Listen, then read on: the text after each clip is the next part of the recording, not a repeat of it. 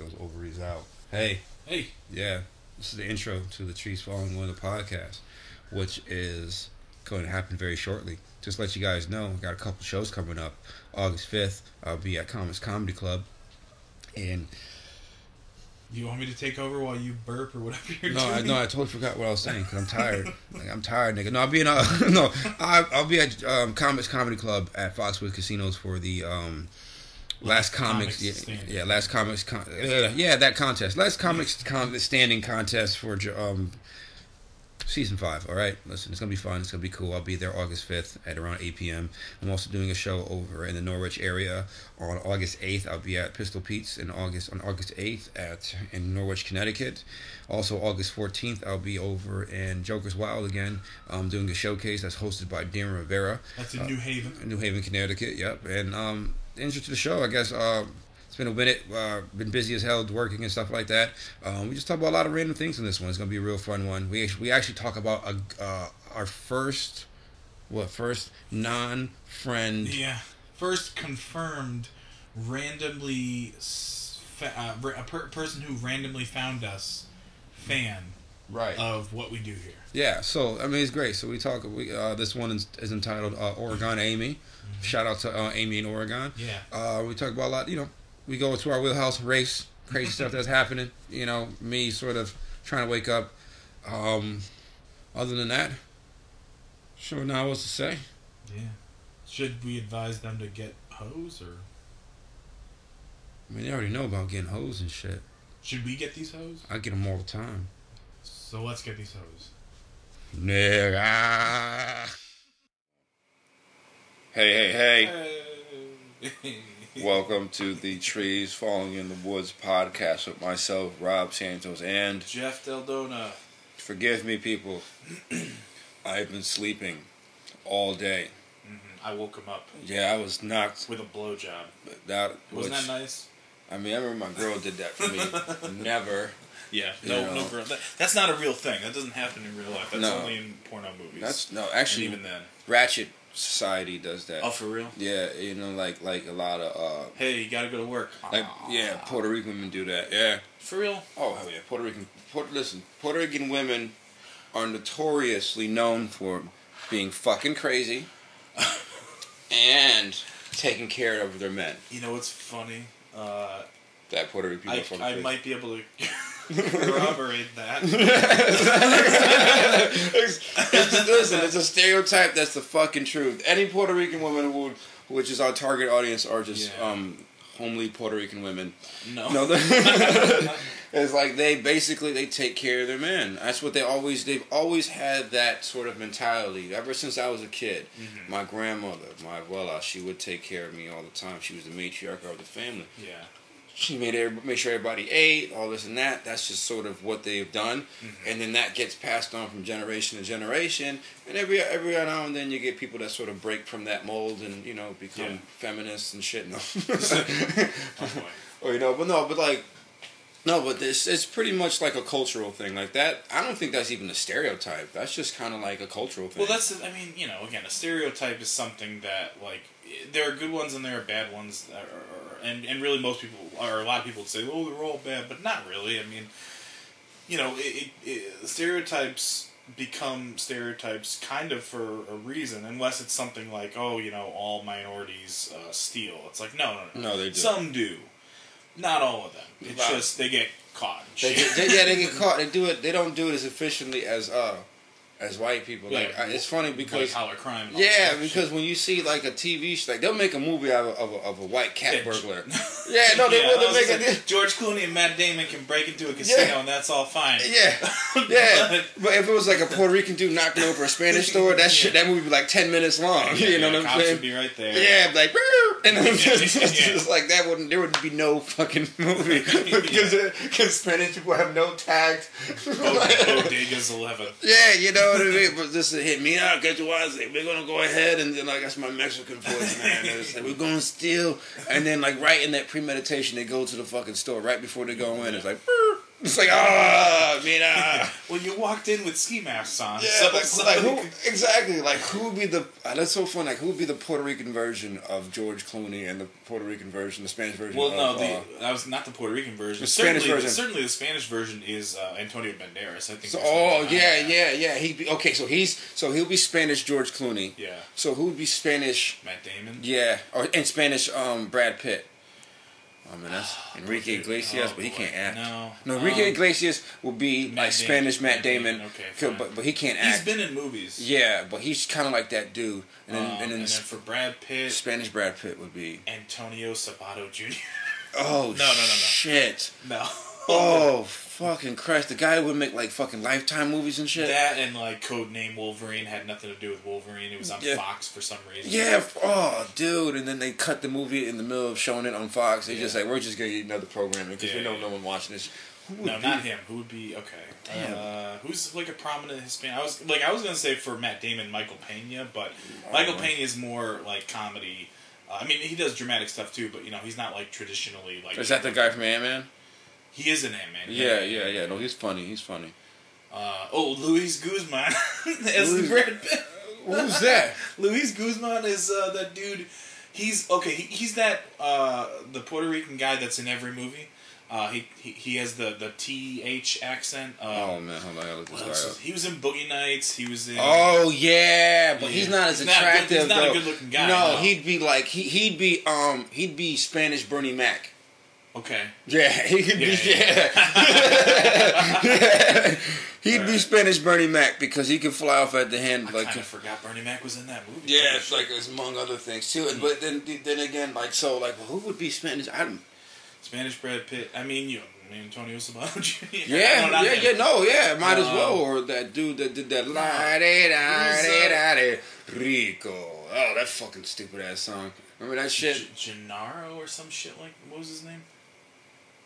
The song was Rico Suave. Yeah. But his name was. I think his name was Gennaro. I thought his name was like Phil Knight or some shit. No, I don't think so. God, are there no like big time Hispanic male leads? Yeah. There's gotta be one. I mean, like aside from Antonio Banderas. Yeah, but see with him, and even him, his career's waning a little bit. Well, I mean that's because he has he's getting older. He does. He did that kids series, that kind of Spy Kids. Spy Kids kind of helped keep him going too. Which was I heard those were great movies. I mean, obviously not my demo. Yes, but I mean I never watched them either. I don't know. Like that's the thing. Like I love Robert Rodriguez to a point because when he does his non-kiddie stuff, I enjoy it quite a bit. From Dusk Till Dawn is one of my favorite movies, if not my favorite movie. Wait a minute, that's what Clooney. Yeah, Clooney. But who wrote that though? Tarantino wrote it. Yeah, and he had Robert Rodriguez directed. Okay, yeah. But always a white man controls it, right? No, no, for real, like, I can't. For the life of me, I don't know. Okay, Spanish Brad Pitt would be Brad Pitt himself. Playing a Spanish guy? Yeah, playing a Spanish guy because they couldn't find anybody. They could put that Benjamin Button type, make him a Hispanic guy. Exactly. Sure. Like the same way like they do for like who's some blatant disrespect like that the Last Airbender, like that shit. Okay, that we're talking about this again. Yeah, that blatant disrespectful ass fucking movie. Oh my god, that fucking movie. Dude, I'm telling you, there's got to be like someone who's in their mid to late 30s who's Hispanic and is an A-list star. Oh, I know who. Rob Santos. This guy over that here. guy. Yeah. I would early know 30s. Early 30s, kind of, sort of. Yeah. But there isn't anybody, man. There's that's the crazy part. That's why they get British actors to play like. Yeah, that's why I love it. I love watching white people. We don't even have good American white actors. Yeah, exactly, and I love it. I love it. Oh, I love it. For me, it makes me feel good. It warms my fucking heart. I know, anything that takes us down a peg. Yes, I love it because they get mad and shit, and it's like, why don't y'all just get better, huh? Yeah. Get it, huh? That's what y'all tell us. Why don't you get it right? Why don't you make a coalition or some shit? Come together. Listen, it's gonna be to the point where we're gonna have to do what we have to do to survive. Might end up, I don't know, selling some drugs or something. Yeah, seriously. And get into the rap game. That's the path. I mean, if you look at rap now, this is the crazy shit. Now, this is speaking of Puerto Ricans and stuff and Spanish people, which is great. I love how we talk about everything on this fucking thing. Now, this is one thing too. Now, I don't know if you guys have noticed this. Is I was at the stand, and in the vending machines you have all different types of bottles of sugar. Mm-hmm. Yeah. Coke, Pepsi, right? There's Dr. Pepper. Mm-hmm. And on the bottle of a Dr. Pepper, like, the wrapping of it, the advertising stuff, is Romeo Santos. Who I only recently learned is a celebrity. Just now, like, he just crossed over. From what, though? He's like a, oh man, hold up.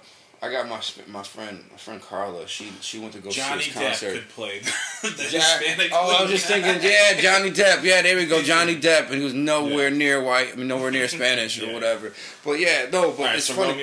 Romeo Santos, he fucking he's crossed over, and it's the crazy thing is, it's like he's crossed over doing strictly Spanish music. I don't know if he's done any American stuff yet, but I know his music is very, very popular. He sells out arenas. What style of music? Oh man, is it the merengue with the what's that weird instrument that, like, it's guitar based but it's like hold on, let me ask my friend here, like, what style of music does his friend is Siri, by the way.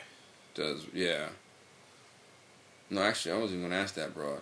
I was actually someone who listens to him because she's been to a couple of his concerts. Oh yeah, the only thing I know him from is his very popular billboard on I-91. What style of music does Romeo Santos do? Checking my sources. He's looking up mail and shit. Fuck that shit. See, this broad is so awful. She doesn't listen to me just as much as... What style of music does Romeo Santos play? Okay. Give me a moment. All right. Here's what I found on the web for what style of music is Romeo Santos play. They gave me nothing. Okay.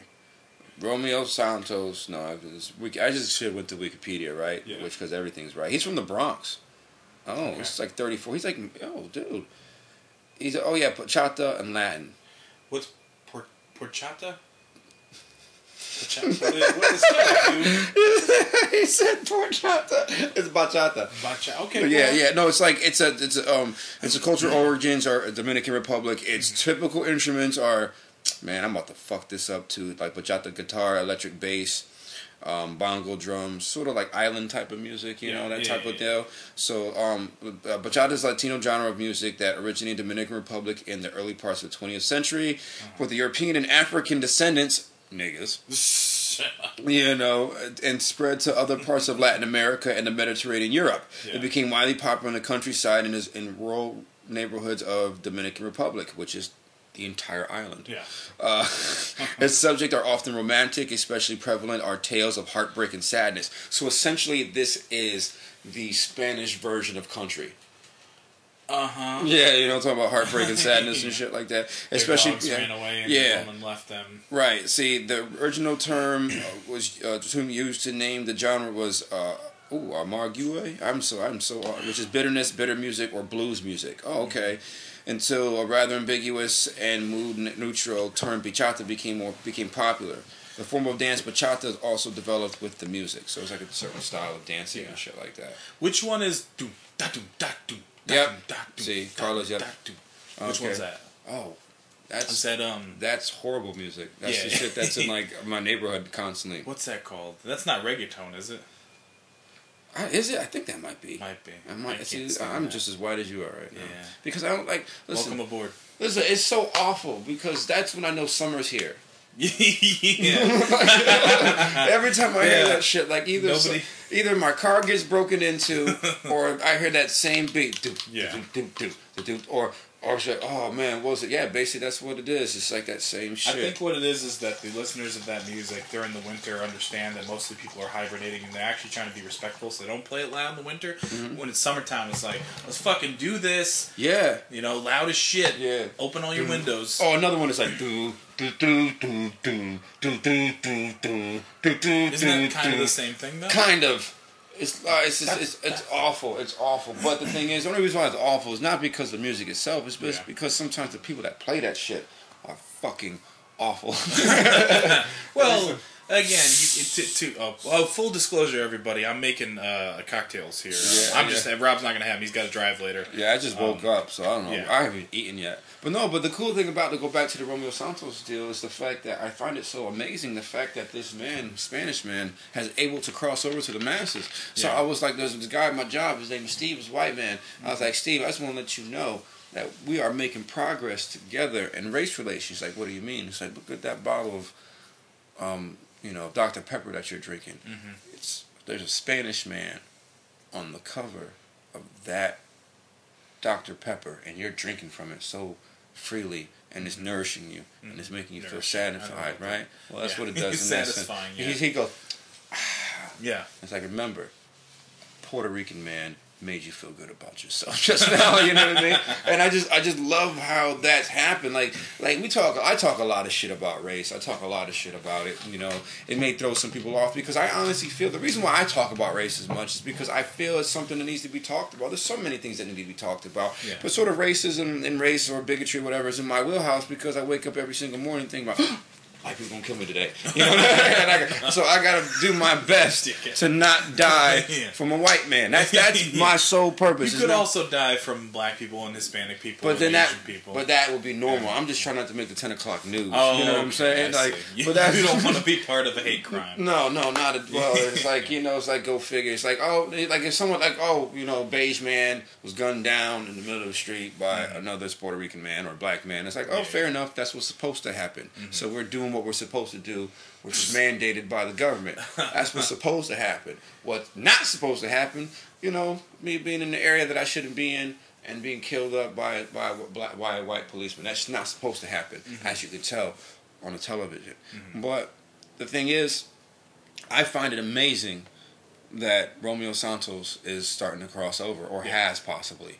And for me, it's because strictly of the type of music that he does. Like, it's great music. You may not understand. I don't understand Spanish, which is probably one of my biggest regrets thus far in my life, which is something I need to get on top of. But just seeing that taking place, to me, was amazing to see. Like, legit, to see a white guy drinking a Dr. Pepper bottle. It's muy bien. Yes. Oh, that's so good. Oh, that was such a good tag. That was such a great tag. Right. But it shows you how far we've come, though, as people. I mean, to see I'm talking about the Spanish or Dominican man. I'm not sure what his racial background is, but to sort of see that, to me, I find that to be so amazing. Like, I got a good friend of mine. She's been to a couple of his concerts, and he's freaking awesome in concert. Like, he sells the fuck out. Like, he has bitches going crazy. He's getting bitches lubed up. And I just find that to be so amazing because for the life of me, I don't know how Pitbull crossed over. Yeah, I don't either. I don't fucking know. Well, I don't know what happened. Over? Here's the thing. Like, okay, he portrays, I guess, himself as like he's from he's from Puerto Rico. He's from Miami. Okay, he's from Miami. He's Cuban then? No. He's Cuban. All right, but he seems to embrace the culture, but then at the same time also not be very Cuban at all. No. Because what he did was he started wearing old white man pants. Yes, and glasses so you couldn't see his freakish eyes. Yeah, so he was making songs about drugs and shit, like a song called "Damn It Man," or like I used to listen to a lot of his underground stuff, and I used to listen to some of his titles that he released before he became pop star. Because he just basically does the same sort of, like he doesn't do doop. He kind of does like some weird ass crazy beat and shit like that, and then he just stomps his feet, and then he just goes. He has that weird crooked smile. He just talks, doesn't he? Yeah, and it's just like I couldn't for the life of me. Like the thing is, one day I was in my car. I was driving along. I was listening to ESPN radio, which is almost a double, and I was listening to it. Yeah. And the Mike Greenberg from Mike and Mike was talking about how he was really excited to meet Pitbull. For what? I don't know. He's excited to meet Pitbull. Yeah. I was like, how the hell in this world has Mike Greenberg been excited to meet a man who's probably been popular for about 2 years strong at that time? Yeah. And I'm like, yo, what the fuck did Pitbull do to cross over? I don't fucking know. I don't. If anybody, he's like a cartoon, isn't he? I don't know. He's fucking Pitbull. I don't.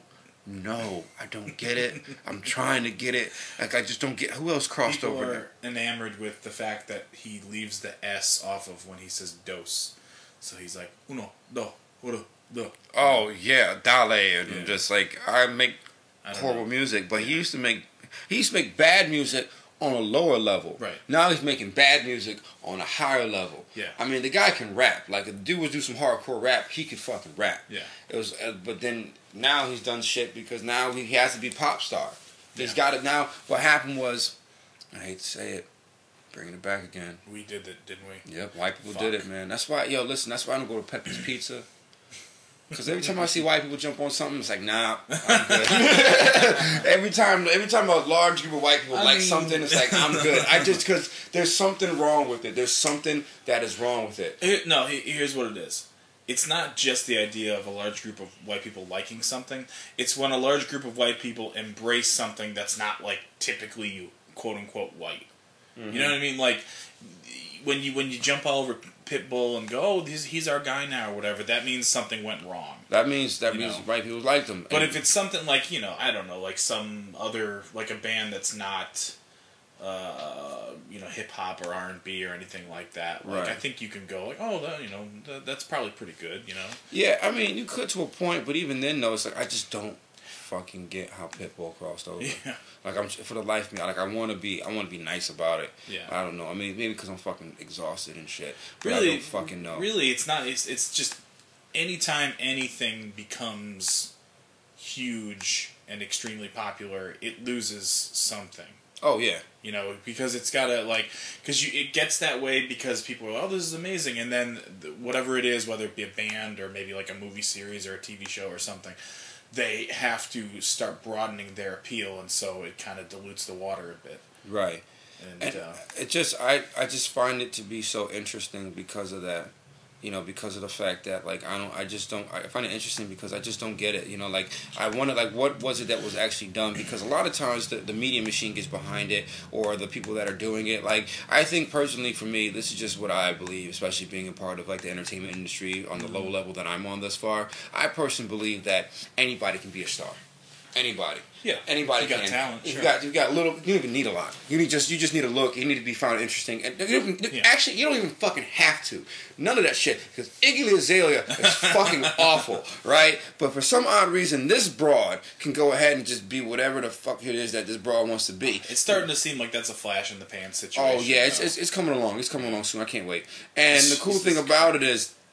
The cool thing about that is just like she's being exposed. But the thing is, it almost feels like they can pick who they want. You know what I'm saying? Like, they can honestly pick who it is that they want to be whoever. I think they picked Iggy to be. Okay. Well, sure. No, not you. No, not you. You're too short. No, not you. What's wrong with your nose? Okay, you're all that's right. How it works. And I think that's what it is. Like, okay, you bitch, let's go. Yeah. And then they picked her. Right. And it's like, can you rap? No. You can now, and then and then like what happens from there is what's happening from there. From in my personal opinion, they just basically make her who it is, and what it is, they prop her up, and they get her a hit song, they put her on with some guy who's already popular, and then boom, they get right through the media machine, and then they become this dude or become this person, and I'm like, wow, if it's that fucking easy, because there's some guys I think that I've worked with that happened to. Like, okay, we like you because you look like this. There's some comedians I know that in New York City that may not like other comics. It's like, well, we don't like, it's like people say, well, he's not as funny as the opportunities that he or she is getting. And that's like that, There's some people that really bust their ass hard. I mean, that's why for me, I'm trying to do my blog and all this other different stuff. Like, maybe I would, but the thing is, to myself, and in all honesty, I want to not be as funny as the opportunities that I'm getting.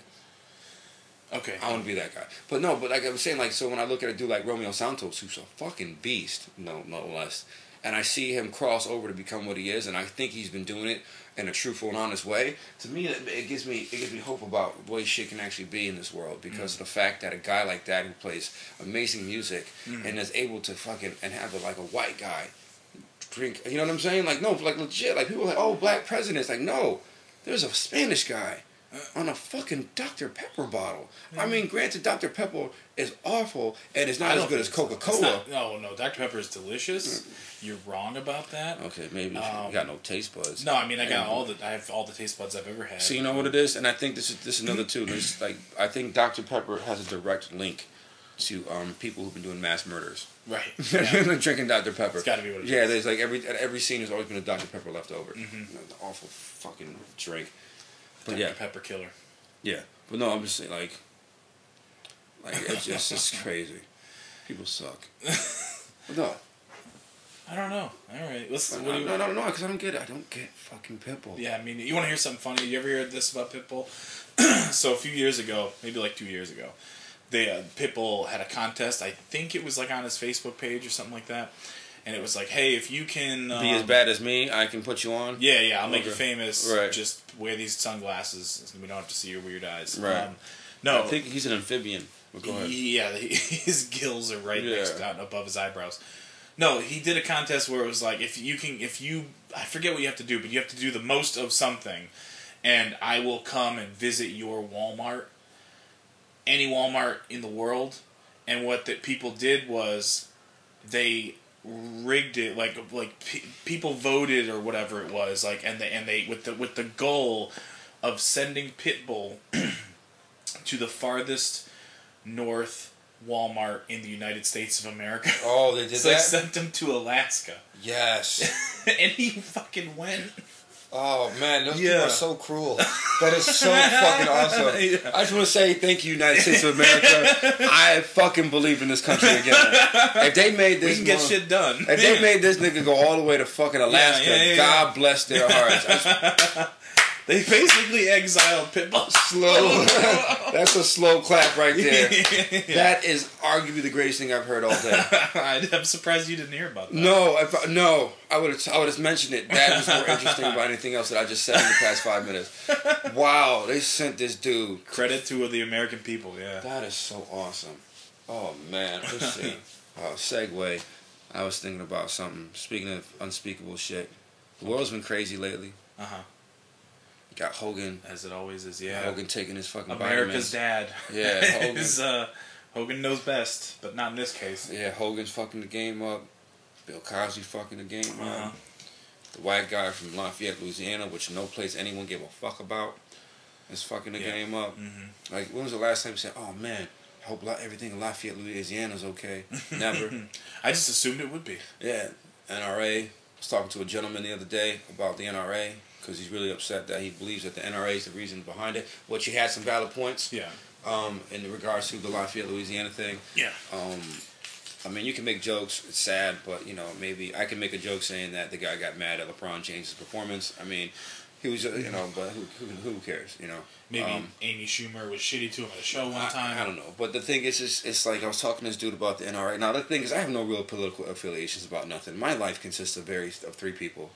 Myself, my girl, my kid. And the Lord Jesus Christ. Yeah, of Latter-day Saints. I mean, like, that's, like, I keep it small. My whole mantra in my life is don't be a fucking asshole. Right.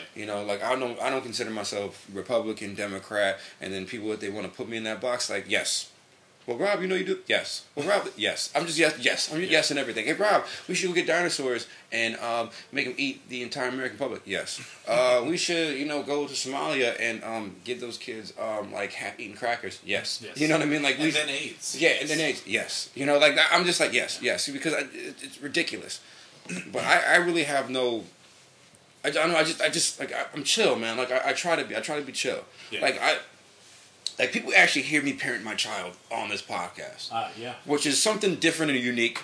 Yeah. Which is someone actually spoke about, which is great when we got that feedback. Yeah, can I bring that up real quick? Yeah, real quick. Go ahead. So we've confirmed that we do have a fan who randomly found us, and she lives in Oregon. No, she doesn't. Yeah. Get the fuck out of here. Yeah, man, I'm saying that. So she's an Oregon chick. Oh, Portland holla. So we've had 3 downloads in Portland, Oregon, thanks to, what was her name again? Amy Larson Baird. Yeah, Amy. I'll tell. Yeah, go ahead, Ms. Larson. I just want to say much love to you, baby. Yeah, thank you so much, and we really appreciate the actual feedback. And I'll tell you real quick how she discovered us too, because she told us yesterday on Facebook. So, I guess one of my personal Instagram photos popped up in the things you might like section of her Instagram. So she looked at it, and then she looked at my bio and looked at the rest of the pictures, and I guess realized that. I was part of a podcast, so then, and which at the time I was just like, oh, this random person is really enjoying a lot of my photos or whatever, and then a day or two later I went onto the Trees Falling Instagram, and I was like, oh, she also liked these ones. maybe she heard of the show, and then I kind of forgot about it. Yeah, Jeff's a part of the whole social media relations portion. Yeah, I do the actual nuts and bolts. I'm kind of the curator of all that. Yeah, I'm just funny. But go ahead. Yeah, I try to be. But so anyway, so yesterday she actually posted something on our Facebook fan page, basically saying like, oh, yeah, I'm listening, and I know you're probably not what you expect to be your demographic, which again, we have no idea. Our demographic is open ears, I think. Honestly, I don't care if you're black, white, as long as you have a sense of humor, as long as you believe that, you believe that people's opinions are their opinions, and doesn't mean that we have to take them for total value. It's just as long as you're comfortable with being able to embrace someone else's perspective, not judge them for it. Yeah. That to me, that's perfect. And if you do get mad at some of the stuff I said, that's perfect too. Yeah. My thing, like you said, open ears. Sure, react. Yeah, listen, and whatever. Feedback is phenomenal. We always love to hear it. So going forward, when we reference this person, I'll probably just call her Oregon Amy. Get him Oregon Amy. Thank you, Oregon Amy. You're the best. Yeah. So let's go for it. Let's talk about, I don't know, Hogan or whatever. What are you getting into? No, it was cool, man, especially in that regard. But no, I'm just saying, shit's getting crazy, man. Like, say with the NRA stuff, he believes that the NRA is the reason why, shit's not getting done with gun control. And I was like, you know what? I didn't understand that. I was coming from the individual perspective. I live in a neighborhood, as you guys know, where Rob Studio is based at. Rob Studio is based in Hartford. Now, I was so upset the other day that I wanted to do I want to do a hashtag. Hashtag Free Hartford. And if people are listening, if you guys can start that'd be great. Because I was really, really upset the other day. I'll be honest with you, I had a breakdown at work a while, 3-4 days ago. And the reason why I had this breakdown at work is because the pressures of, I'm a 32-year-old Spanish man, black, Puerto Rican man, beige man. I talk a lot of shit about who I am in general. I'm very self-deprecating in that regard because I feel like it humanizes me and it helps me connect with people. Mm-hmm. But I go through a lot, man. I mean, there's a lot of things that I deal with on a daily basis. I'm not going to get too personal, but I live in a neighborhood where, you guys hear it?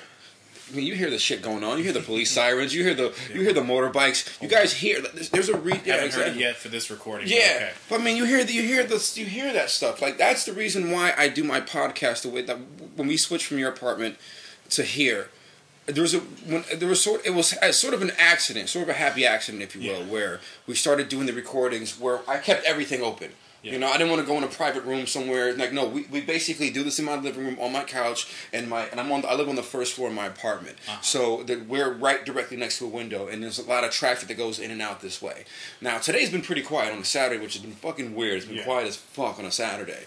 But I leave this open because I want you guys to really hear about what my life is like. I want you guys to hear me scold my child. I want you to hear her sort of playing in the background because I know even though it may not be professional and it may not be something that all podcasts are doing, that's why I like it, because not all podcasts are doing it. I'm basically bringing you into our world, like the world that Jeff and I live in, as far as him being my friend, not just like my white friend or my best white friend. No, him being my friend, coming into my home, being around my daughter.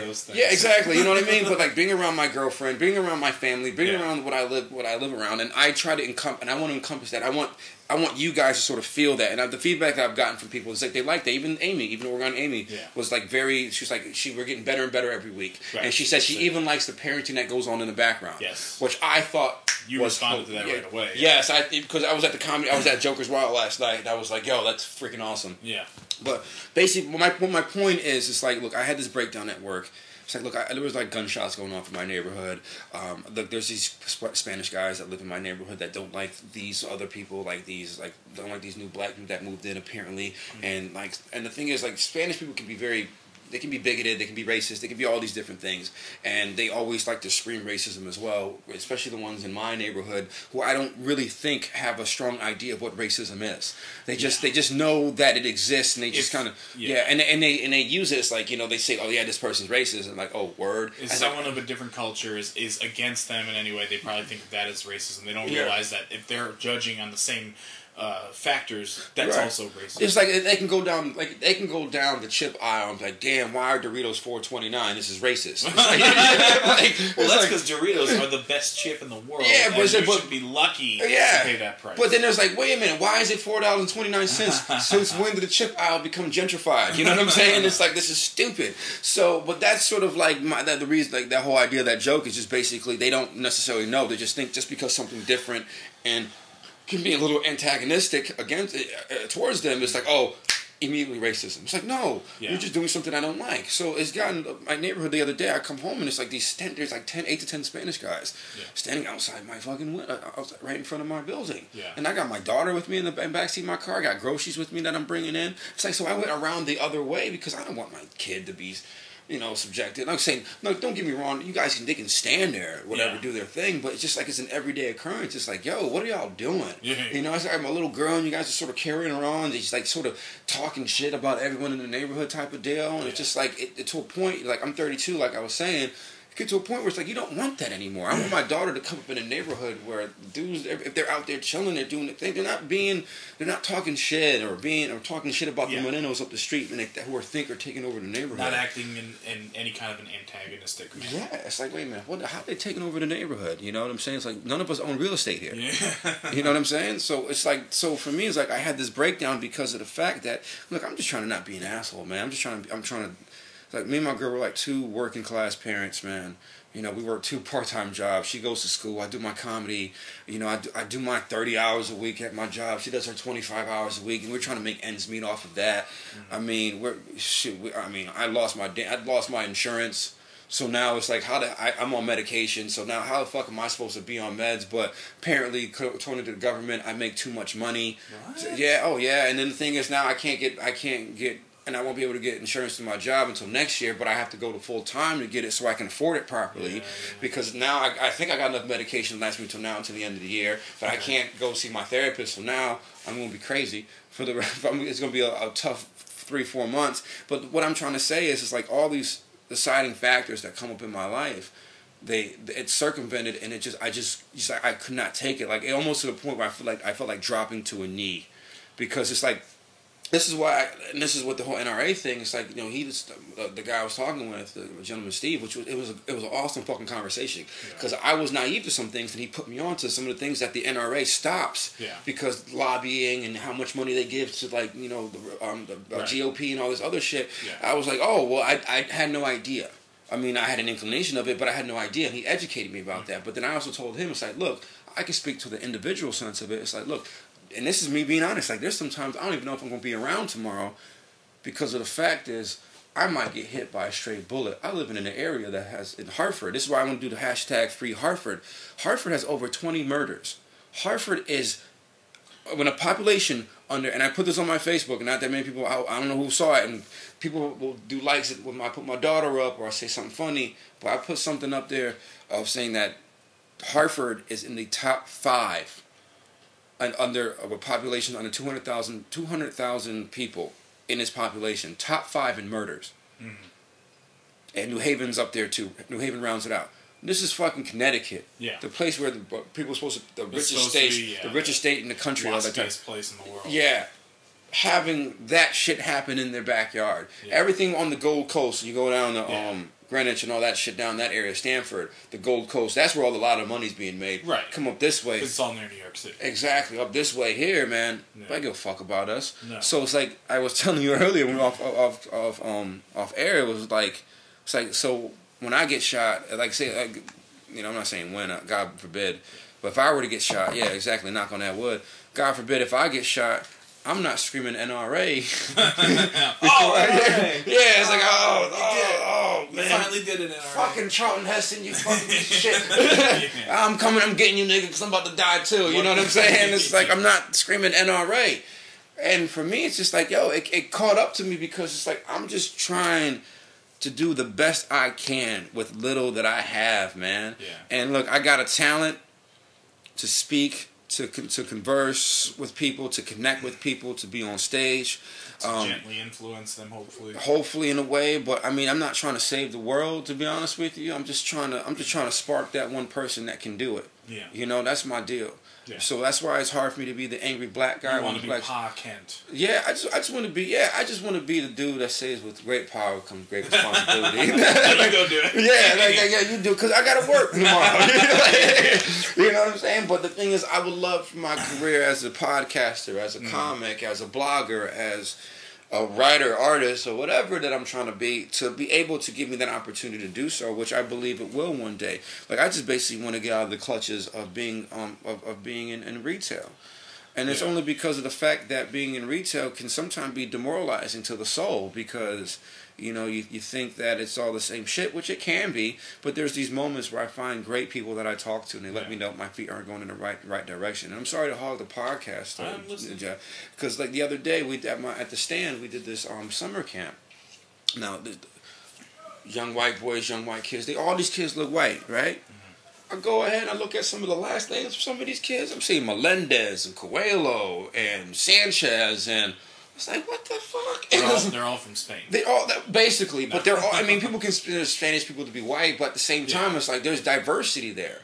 And I'm working with these kids, man, and it was freaking awesome. It was such a great shakeup to my week that I've been having at my job. But just being able to teach these kids how to use the technologies at the stand, it was awesome. They were able to create books, and they were creating movies, and we showcased them on Friday, and it was one of the most amazing, most remarkable things I've ever been a part of, mainly because of the fact that they were able to create, but not only were they able to create. This is another thing. When I did the piece about, if you guys have a chance to read it, it's on my Facebook page. When I wrote my vacation from being black, it's like, this is my work week from being black. Yeah. Because I didn't think about race. I didn't think about none of that stuff. All I thought about was watching these kids create the way they did and be proud of their work. Now, there were some kids who were a little nervous, didn't want to show their videos and didn't want to read their book, which is okay. But the one thing is that they did it. Mm-hmm. And there's one kid actually who didn't want to read his book. His mother, a very, very nice woman, very sweet woman. They live up in Simsbury. Mm-hmm. And we were having this conversation. I told her, statistically, you and I should not be looking at one another right now. Mm-hmm.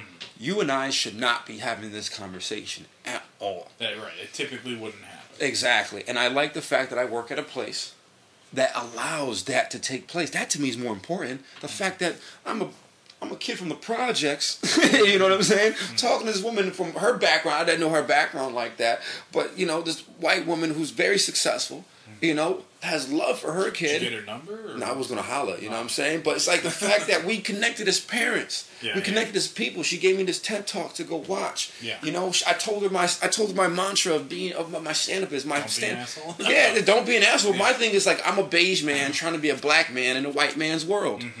And she fucking laughed hysterically at that, because that's basically the essence of my stage work. Yeah.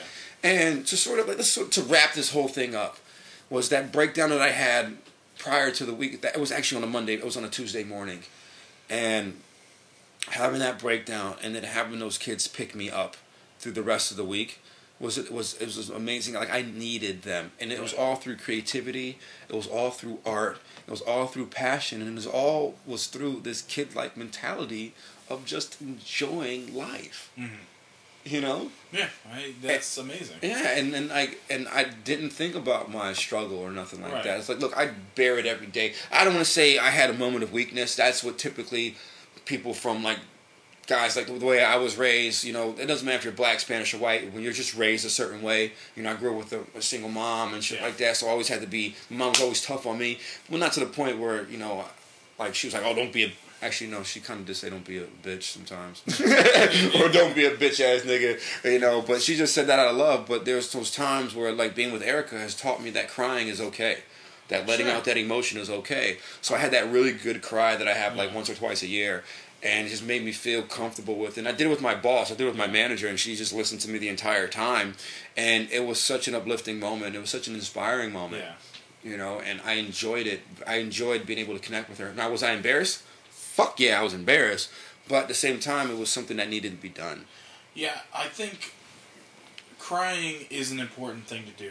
And I'll explain why I think that. Because, like, you know, in my, you know, more recent years, like, I've started to cry like a bitch. Yeah, no. Let me put it to you this way. I've started to do it, and I've started to notice it, but it's mostly like when I watch like movies or something like that, you know. And the reason, and I appreciate it, and I look at it and I say, "Oh, thank God, this is affecting me," right? Because I was beginning to think I was a monster for a moment. Right. Like you know, and I always sort of cite like 9/11, for example. You know, obviously, you know, everyone always remembers exactly where they were and everything when that happened, and obviously, you know, when it occurred, I was like, oh my God, this is insane. Like, I can't believe something like this is happening. This is terrible. But I wasn't like, you know, you hear stories and see like documentaries of stuff where people who weren't at all involved are like on their couch, like in a crying coma for days and days and days, you know, because they were so emotionally affected by this, even without having a loved one involved or anything, any kind of personal connection whatsoever. And I don't remember having that. I don't remember being like really, really super, super sad and crying or anything like that. I know it was fucked up, you know, but, and then when other things would happen, like, again, you know, like, I don't, it doesn't affect me in that way, but then I'll watch Toy Story 3. And when those toys are about to accept the fact that they're probably going to die, that hits me like hard. You know, almost every time I watch it. Right. I watched when my girlfriend was away. Erica was away in Florida. I was in New York City back in 2009 when I first got there, and you know, I left. I was 25 years old. I left my family behind. I was lonely. I was scared. I didn't know what I was doing. You know, I barely would leave my apartment because, you know, I just didn't know anything. All I would do is go to work and go home, maybe walk around a little bit. Yeah. You know, I didn't know anyone or anything, and then I would watch movies all the time. So that's what kind of got me through. And then I remember watching WALL-E and like the connection that WALL-E had with, well, he wanted someone to love. He wanted someone to touch, and like that kind of hit me because I was being gay for my girlfriend at that moment. You know what I'm saying? I wanted to fucking touch my girl. I wanted to be around her. I wanted to see her, and I remember crying watching that movie towards the end. Dude, it makes sense. We all have that moment. Like people who've cried watching Up. Sure. You know? Yeah, everybody. Like in the first 10 minutes of that movie, it's like you can relate to all the things that character went through. Even if you haven't gone through them yourself, you're like, oh boy, that's either going to happen to me someday or it's going to happen to somebody I care about someday. Right. You're going to lose somebody. Right. There's lately I've been rethinking my strategy and my stand up, you know, still sort of keeping that same value of the beige man trying to be a black man in a white man's world, but I also want to take the color out of things a little bit too. Meaning that I want to be able to have people I want people to emote. Like I want people like Oregon Amy to feel what I'm saying. You know, sort of like be shrouded around the whole aspect of race and this and that, but the basis of it will be identity. Sure. And that's when I want her to feel. I want her to feel. I want people from Wichita, Kansas to feel. I want the people from New York who download this, Boston, all over the place. I mean, even in Italy and in China, like all the people that have been downloading our podcast. I want us to have more of a broader reach because I want people to feel me. And so me having the hashtag Free Hartford because Hartford's gotten bad, man. It's like, look, we're not Baltimore. You know, we're not New York City. We're not Boston. We're in between Boston and New York. Yeah. We used to be a prominent city. We used to be a proud city. Yeah, and I say we because exactly. I know, but I say we's because look, I live here now. Yeah. I'm a resident here. I'm a Hartford resident at the moment. My daughter goes to school here. I've said this before. So for me, I take pride in where I'm from, and I also take pride in being alive. Yeah. And I also take pride in just wanting the best for myself and the people that I live around.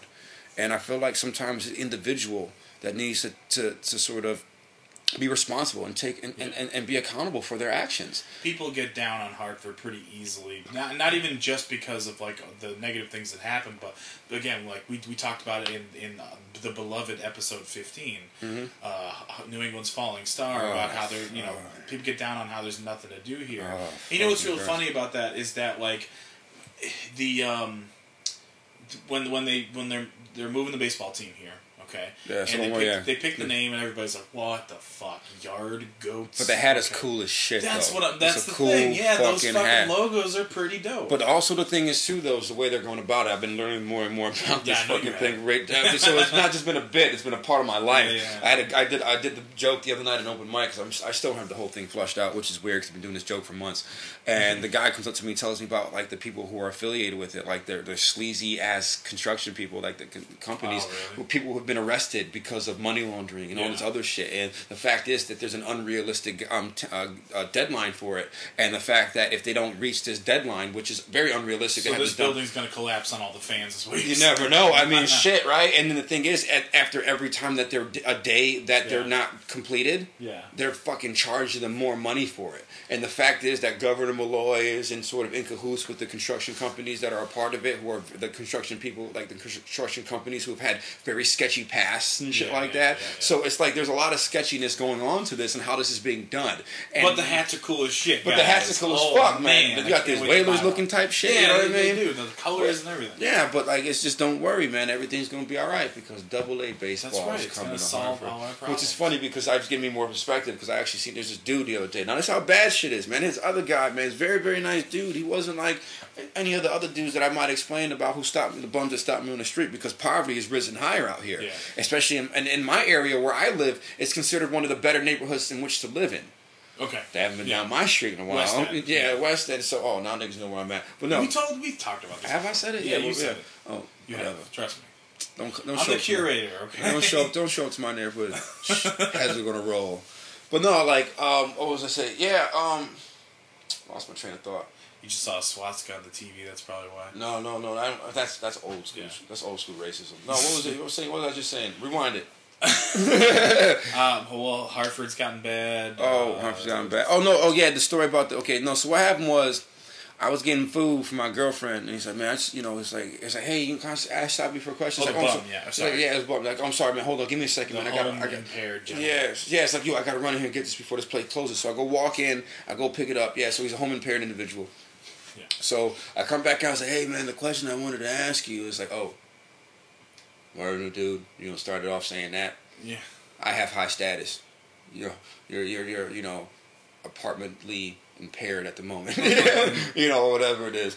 And it's like, I do detailing and stuff, and I wanted to see if, you don't have to pay me, but I just wanted to get something to eat. And I was like, I looked at him, I looked at the newspaper that he had, the piece of newspaper that was in his hand. You're like, that's today's paper. How'd you buy that?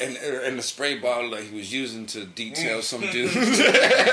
He was cleaning somebody's rims, and I had this food in my hand, and I was like I had this moral dilemma in my hand. And I was like, I got this. I'm looking at him. I'm looking at the paper. I'm looking at the fucking spray bottle. I'm looking at the food. I was like, man, I'm sorry, dude. I ain't got nothing, which is true. I don't, because I don't carry cash on me anymore. And unless nobody does. And I was like, look, man, unless you got a square peg, there's no unless you got like an iPhone with a square on it, maybe that's the only way I could give you money. There's nothing I could do at the moment. And for me, it's just like I'm sitting there, and I wanted to say to him, it's okay, man, don't worry. Because AA baseball's coming to Hartford. And I just wanted to, and I ran to my car. And like when I've been rolling this, said that, but that's what I felt in my heart at the moment, And I felt bad for old boy because it's like, that should not be my responsibility, him fucking up. You know what I mean? Like, but it happens. But am I an asshole for thinking that way? Am I an asshole for saying that, hey man, I don't. It's just, there's got to be a level of accountability that comes with people. Like, I often wonder this. Here's the thing. Here's what I'll say about that particular situation. Because I've been in situations where, like, the most recent one was I was at Taco Bell, surprise, and, I'm after I order and you're waiting in line with the other cars after midnight, of course. Dude approaches the car. He's like, hey, man, how you doing? I just wonder, it's always the same story. My car broke down or something like that, or I'm supposed to get back to this other city and I don't have a way to get there for some reason. Can you spare anything or whatever? And I usually just like, okay, whatever. If I have $1 or $2 or some shit, whatever I have, unless it's anything over $5, I know I'm getting. I understand that. I believe me, but it's just whatever. I feel better about myself. It's a selfish thing, but whatever. I help them, but I do understand that like they're not. They're probably just gonna. I don't know. Whatever they're gonna do, they're just panhandling to get as much money as they can, or maybe they are actually just going to get drunk or whatever. Maybe they are going to buy drugs or whatever. But in that situation you just described, this guy was actually like, "Hey, look, I'm just hungry and I have a service. I can offer this. I mean, this is what I can do right now. I'm not asking for money. Just can you just like give me some food or something?" It's not your responsibility, but I will say to that guy, at least he wasn't trying to trick you. No, and that's the thing too, and that's why the moral dilemma came Yeah. through me, and when I was looking at him, I was just sort of like, well, you know, it's cool because I had the same instance take place not too long ago, actually a while ago. This is when I was staying with my girl's parents, and when we were up there, we were when I was there, I went to go pick up some food, and at this one spot around the way, and at this pizza shop around the way. So when I went, there's this dude who's trying to sell me CDs. Yeah. So he was like, hey man, I got these CDs. You wanna buy these CDs? Like, And you nah, were like, man. where are the CDs? And he goes, CDs nuts? Yeah, No, all in no, your face. sorry. Oh, dude, I Go love ahead. these nuts. No, so he was like, yeah, man. It's like, you know, I was like, sorry, man. I don't even have a CD player anymore. I got my iPod. Yeah. You know, so unless you have a playoff, you know, that's what Are I you want on to iTunes? yeah, I'm on. But this is like a few years back before we did this. So I'm like, I was like, nah, man, I'm good. I'm sorry, but I don't need that stuff. I'm good. You know. So I left. You know, I went to go inside, and he gets mad. He comes back out. He's kind of like pressing me a little bit. It's like, hey, man, at least I'm not outside selling drugs and all this other shit. It's like, Nobody man, said you were. yeah, dude. it's like, I'm just selling CDs and trying to make my life, man. I was like, look, that's all and well, but that's got nothing to do with Yeah. me, man. You might as well be trying to sell a Betamax. Yeah, dude, motherfucker. it's like, listen, if you think that business tactic is going to allow me Yeah. to want to buy a CD for you, it's like, oh, Intimidate shit, you. you're not selling drugs? Oh, well, then let me get all your shit of CDs, and you know, oh, you have a plethora of garbage. Let me, you know what I'm saying? Who you got, like Busta Rhymes? Fuck Busta Rhymes. You know what I'm saying? But the thing is the fact that he got mad and started pressing me, and I'm like, yo, what am I supposed to do in that situation? You know what I'm saying? It's just like, hey, look, as cordially as I can possibly say this, please fuck yourself. Yeah, you know what I mean? Like, Yeah. you know, come on, dude. Yeah, it's You're like- gonna intimidate me into buying something Yeah. that nobody needs anymore? yeah, like the story I told you about, I was willing to die for 50 Cent. Yeah. You know what I mean? Like, Or go bankrupt. yeah, exactly. Or who, it's all a ploy. I know. Rich people file Chapter 11 all the time just to save their assets. Yeah. But the thing is, that shit to me threw me off. It was like, so when I think of the hashtag Free Hartford, Which, by the way, I'm sorry, real quick, but, like, fuck that dude for, like, perpetuating the stereotype, too. Like, hey, at least I'm not out here selling drugs. Yeah. Like, first of all, the hell with you for thinking that I would think you were doing that. Yep. And then also, fuck you for not, like, giving your culture enough credit to be, like, okay, fine, you're selling CDs or whatever. If anything, Not the worst part is not that you're not selling drugs. It's Right. that you're fucking stupid enough to think that anybody wants CDs. right. So, yeah. Yeah, and the thing is, too, is like, also give yourself some credit. Yeah. You know what I mean? Give yourself some credit, because what ends up happening is, like, you're selling yourself so short. Yeah, you're selling your you're selling selling your culture short. Because Yeah. I mean, you know, You know, you're selling yourself short. Himself. He's limiting himself on what he can actually be doing. Right. If he honestly, I mean, maybe $5-10 a pop selling the CDs. culture of homeless people. I mean, Right, yeah, you know, I don't even know if he was homeless or not. It's like, yo, where are you getting Oh, yeah. access to a computer and then able to, like, you know, burn these CDs. yeah. I got a library card. Those aren't expensive. Yeah, it just gets to a point, man, where it's just like they don't know the motives of shit about why that guy shot at those people. You know what the motives were? So I guess he wanted to kill people. Yeah, You know, maybe there's something else. And then you look at a dude like Trump, who's on my television right now. that's crazy. You know, like, you look at a dude like Trump, who's fucking awful, and still had that same weird front come over he's been having for like forever. Wonder why he wants his forehead to look so tiny. Yeah, it drives me nuts, man. How like people like that, man, want something for nothing. Obviously, like the whole point of the story for me is just like, look, man, I've been given little just as much as anybody else, man. I'm trying to work with the scraps that I was given, and I'm trying to make a way and make a life for myself and my family, because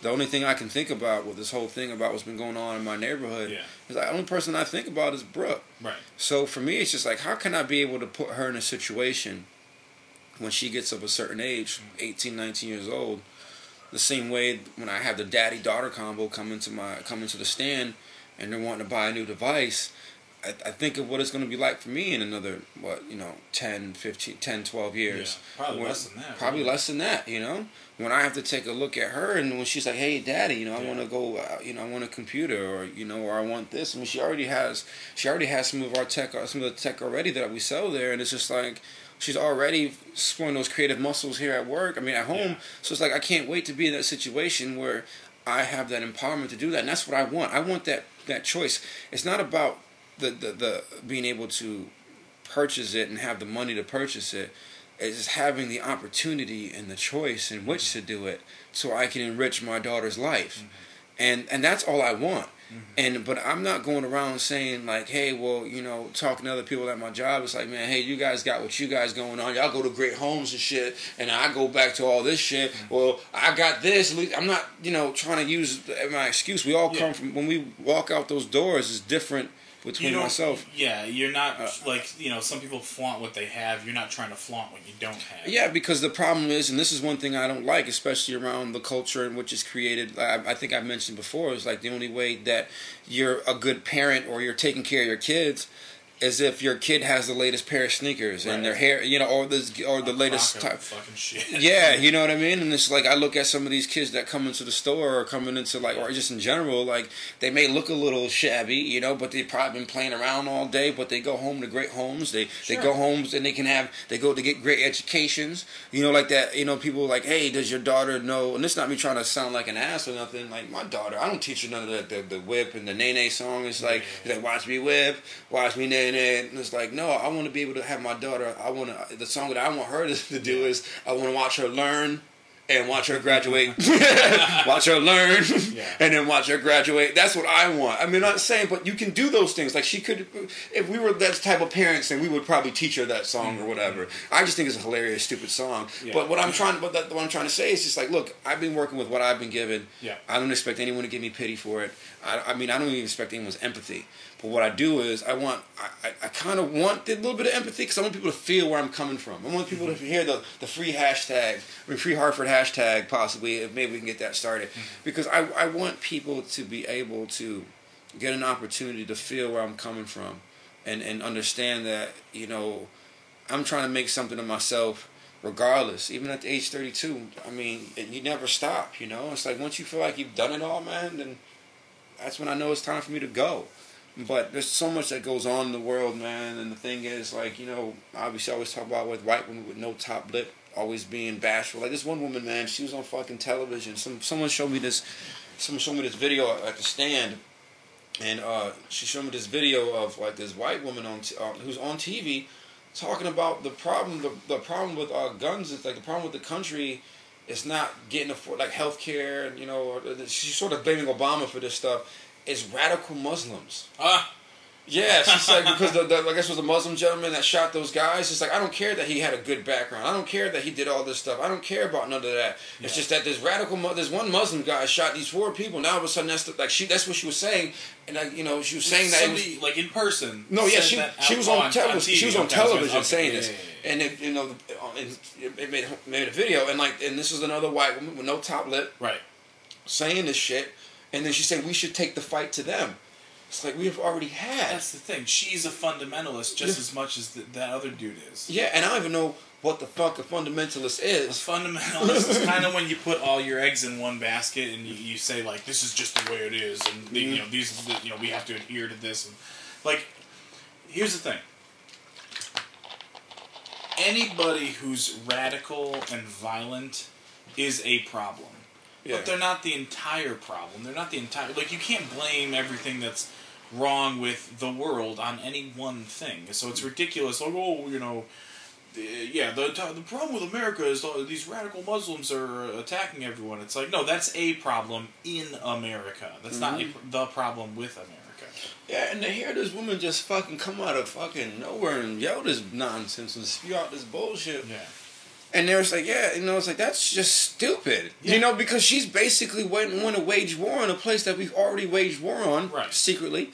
And, and publicly. But and publicly. Secretly. And also, remember, keep in mind the children that are living in war-torn countries. Exactly. It's like, but white women with no top lip, you want to go ahead and say this crazy nonsense? Well, and that doesn't matter, though, because, they're not here and they're not us. And it's like, that's totally journalistically irresponsible for her to say such, but then again, that's because most journalism is actually editorial. So everyone's these opinion. Days anyway. Yeah, and I was like, and the thing is, it's hard for me to watch. It's like I could not believe that she felt wholeheartedly about whatever it is that she was saying. Like, we should take the fight to them. Like, she doesn't care about that she came from this. Doesn't care about, and, you know, and the father of it apparently was very upset, obviously, because he didn't teach his son to be that way. And, you know, as a parent, I mean, I could totally feel where he's coming from on that. You know, but to have this woman say this is the reason why this country's this way, because, like, listen, for some of y'all that may or may not know, I observe Ramadan every single year. I may not be a full-fledged Muslim, but the thing is, though, I find it to be very interesting. Now, I really don't put myself out there like that, saying that I might be a Muslim or anything like that, but I have gentlemen, a couple guys over the years that I've spoken with about being a Muslim, or about the Muslim religion. I know a little bit about it. I don't want to say that I'm sort of versed in it, but I know enough to say that, you know, I know these certain things, and that's about it. But the thing is, it's a very disciplined. Well, I think we just lost Oregon Amy. No, we're going to say no. She's from Portland or no, in Portland. And I imagine she's probably very open-minded. Well, yeah, and the thing is, but that's my personal beliefs. Like, there we go, huh? Yeah.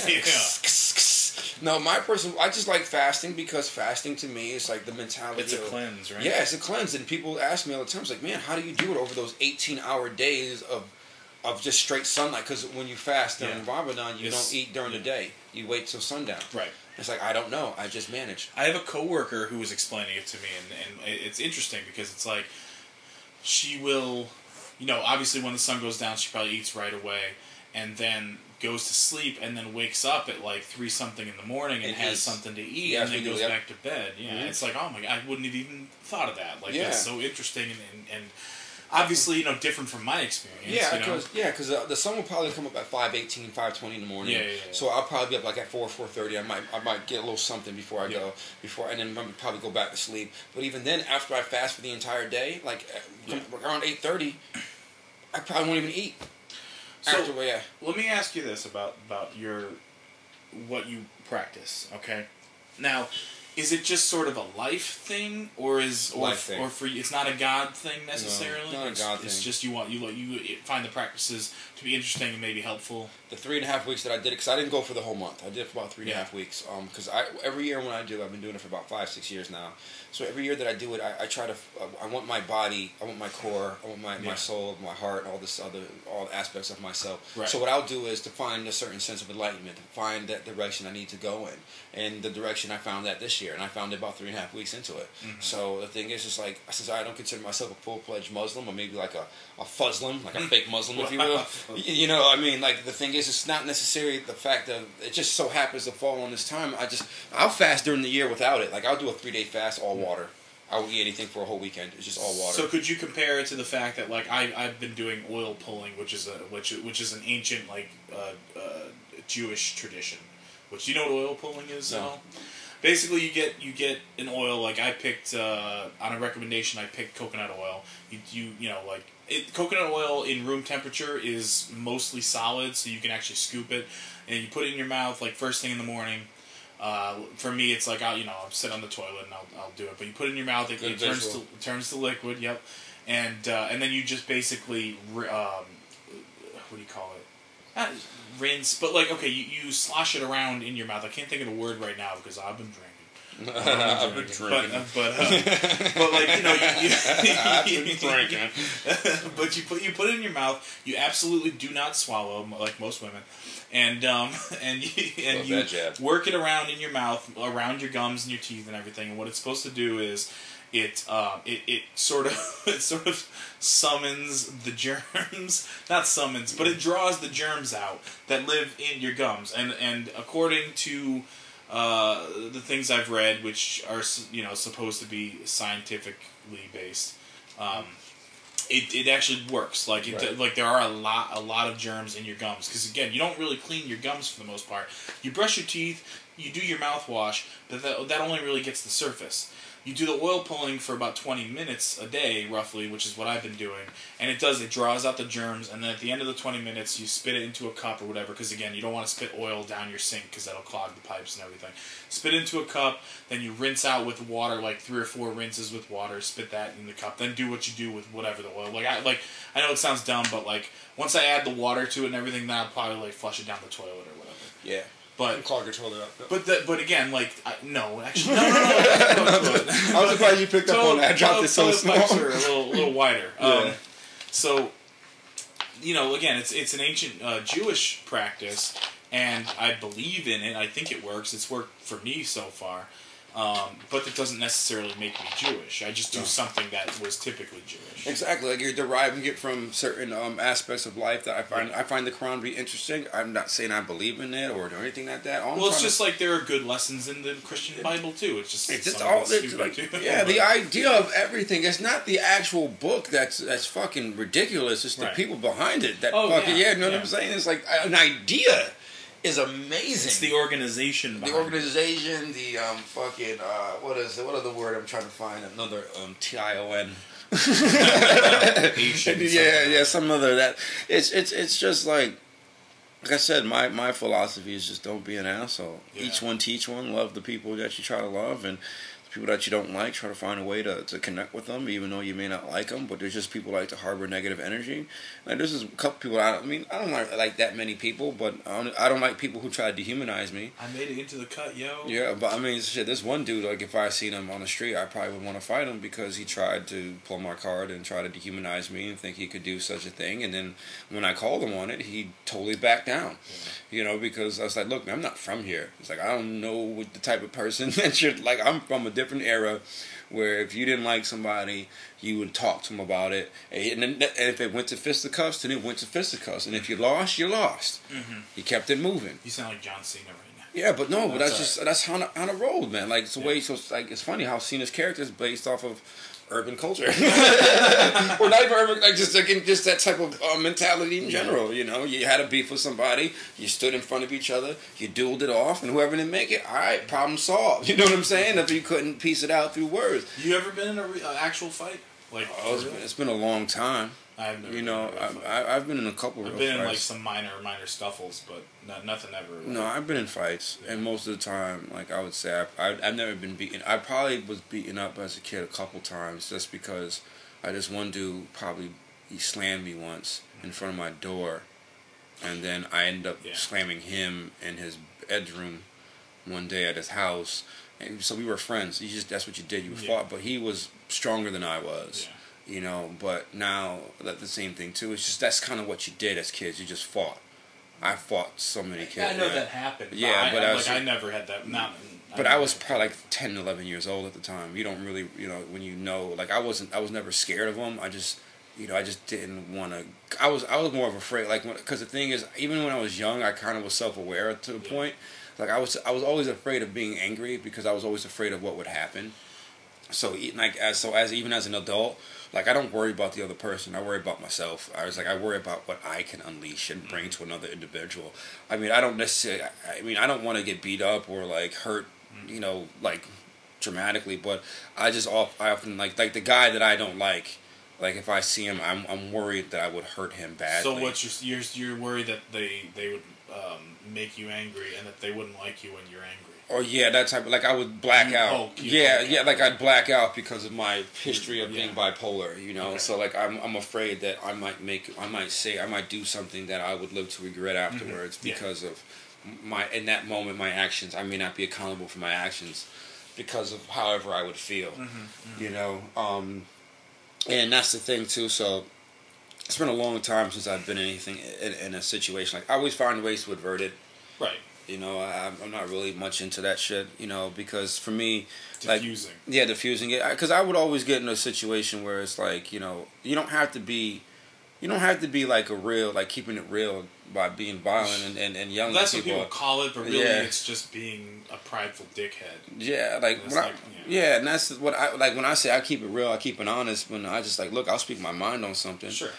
We'll have a conversation. I'll listen to your end. You listen to my end. But the difference is that like your thoughts come from a place of like I can back this up with justification versus well, I always have to be right and I'm never wrong and I'm angry now and I can't show weakness so I have to fucking and that's exactly like people like the connotation of keeping it real is going up to another person and hitting them in the mouth because I keep it real. It's like that's not real. Like it's like I keep it's actually pretty fake. Yeah, exactly. Someone come up to me, they try to fuck with me, y'all pop in the mouth. It's like I keep it real. It's like no, you're a murderer. You're keeping it it's like you're not about to to be a murderer. Yeah, it's like you're in no way, shape, or form keeping that shit real. Yeah, You know, you're keeping it really stupid by going to jail. You know what I mean? and that's the thing. So I try to avoid that stuff at all costs. But when confrontation occurs, I won't back down. Like when that situation that happened with that guy. It's like he was being confrontational, trying to pull my card and all this and that. And I was like, look, I'm not going to let you do this. Like, we can go outside and have this conversation, or we can stay in here. Yeah. And then once he realized that I was being honest about it and I wasn't that type of guy, like what the term is, he was not about that life. About what life? Yeah, exactly. The fight life or something? Yeah, just he wasn't about whatever it is I was trying to bring to him. And then ever since then... How can I make this current? Okay. I'm not about that life. Yeah, and it's funny because he couldn't, like, he was talking shit about another dude, and then the week after, he wouldn't even talk to me no more. Yeah. Then he would talk to the guy that he was talking shit about.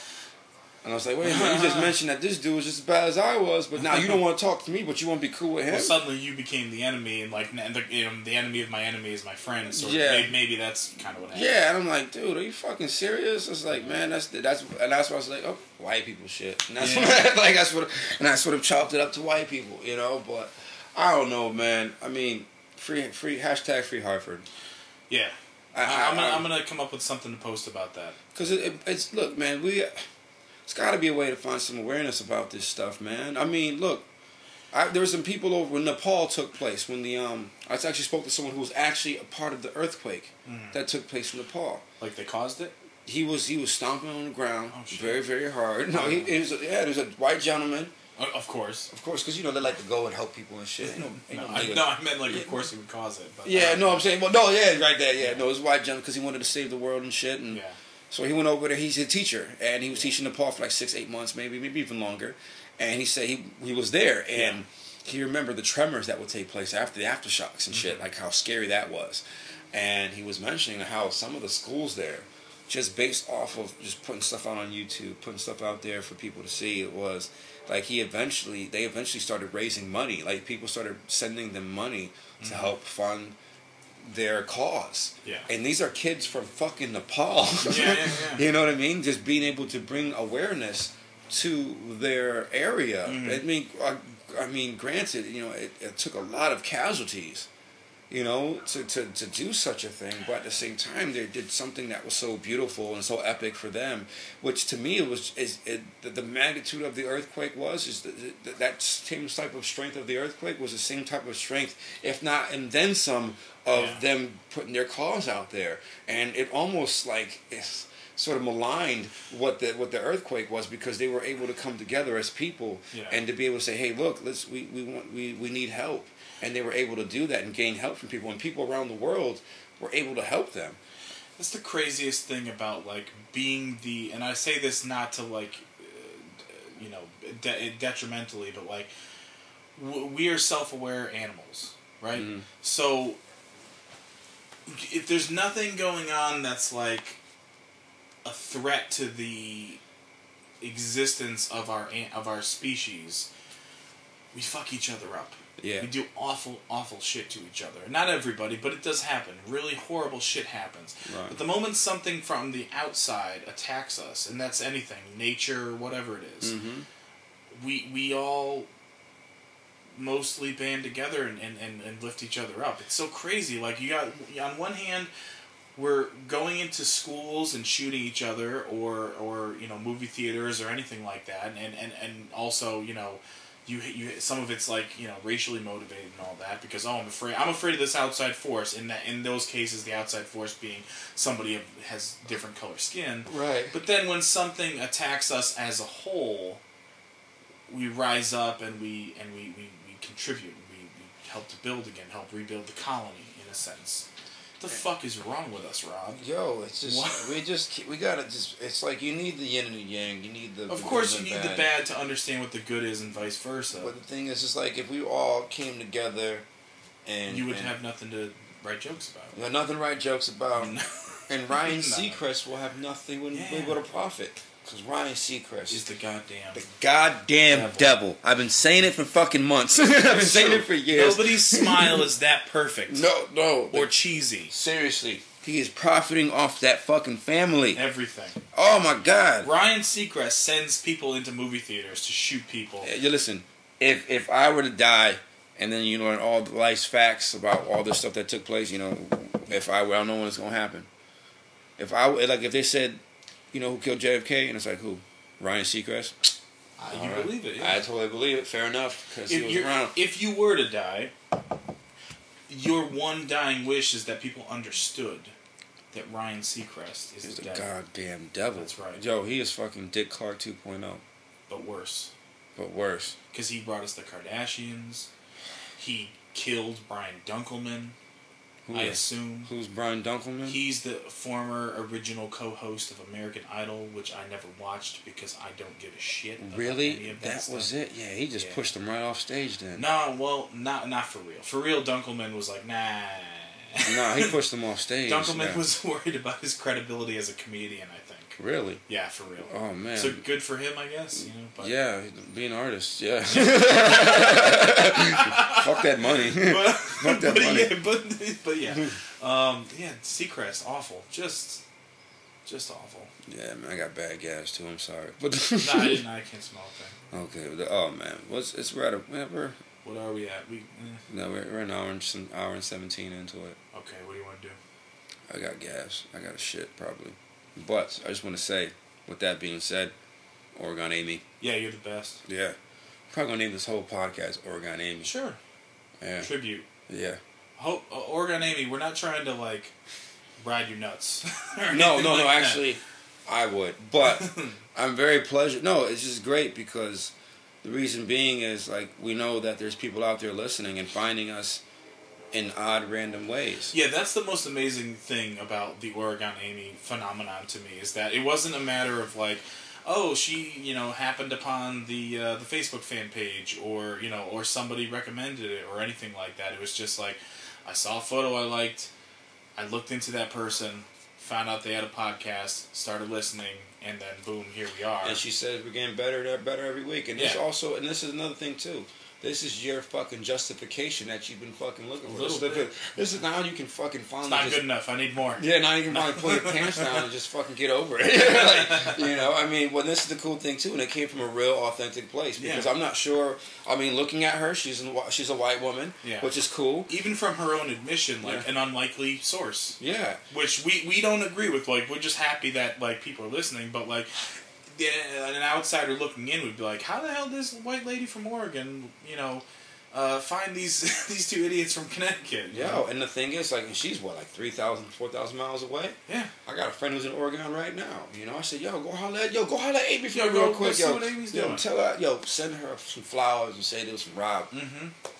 But no, I just want to say, legit. Amy, let's FaceTime. We'll put you on the show. The thing is, too, I would love to learn more about this woman. I was just for me, it's I would love to learn more about her and anyone else who listens because of the fact I'm very curious about the backgrounds of the people that would like to listen to us. Do you have her, do you follow her at all on Instagram? No, I do not. All right, so just look up, it's all one word, Oregon Amy K.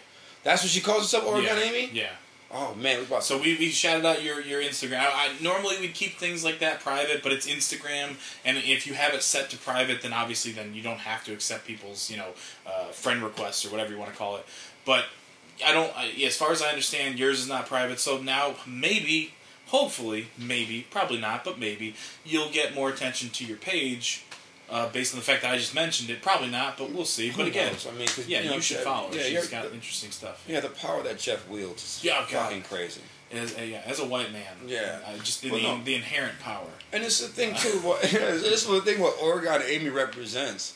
This is a woman who has an open ear, just like we mentioned in the beginning, who took it upon herself to say, hey, let me see what these guys are all about. Yeah. And she gave us a chance. Now, there's probably some other people that have downloaded us and given us a chance, and they may not like what they hear. Yeah. And that's totally fine. Yeah. But just the fact is that she said, you know what, I'm going to give these guys a shout. I'm going to tell them, hey, you guys are doing some pretty good stuff. And I love the fact that she's being sort of like a comic, sort of being a little self-deprecating in the beginning. Mm-hmm. And for me, it's that's what I love the most about social media. And this is when social media can be great, because it's connecting people in the unlikeliest of places and unlikeliest of ways. I think this is actually an interesting testament to the idea that, on the internet generally, most of the feedback, of course, negative. That's immediately negative. Like 98% of all feedback on the internet is negative, and yet we have not received any actual like written down, typed down. Oh, feedback. they will. They will. Like, let's say if this thing pops off, right? If we become popular, become a popular podcast, they will. Or eventually it will. Who knows how long it will take? But or if I become a popular comic, or you become a popular comic writer, whatever it is, if we want to become popular, what will end up happening is haters gonna become haters will come about. But this is what they will do: is they will put us in a hole, they will put us in a box, and they will say, "Oh, well, Rob talks about this, this, and this. Oh, fuck everything he says. Let's go against it." You know, that's why for me, it's like I preface it up front by saying, like, look, I say all these things, because I'm fucking crazy. I just think it's interesting that like the documented feedback that we've gotten, which is not a lot, but we have gotten some. It's all been positive, which because again, the internet is just a hornet's nest of negativity at times, at most times. And no, it is. Yeah, it is. It's again, we're just so grateful to get any feedback at all. But obviously, it's amazing. That the 2 or 3 things we've gotten, in terms of being documented, have been as positive as they have. Exactly. Look at listen to bring this gentleman, because you mentioned him a little earlier, John Cena. Yeah. John Cena does all these Make-A-Wishes. Yeah, he's like the world's greatest human being. Yeah, and then people's like, well, that doesn't discredit the fact that his character fucking sucks. It's like, yo, he's being a legit dude. Yeah. And on top of that, he's bringing awareness to a second-tier title belt. You know?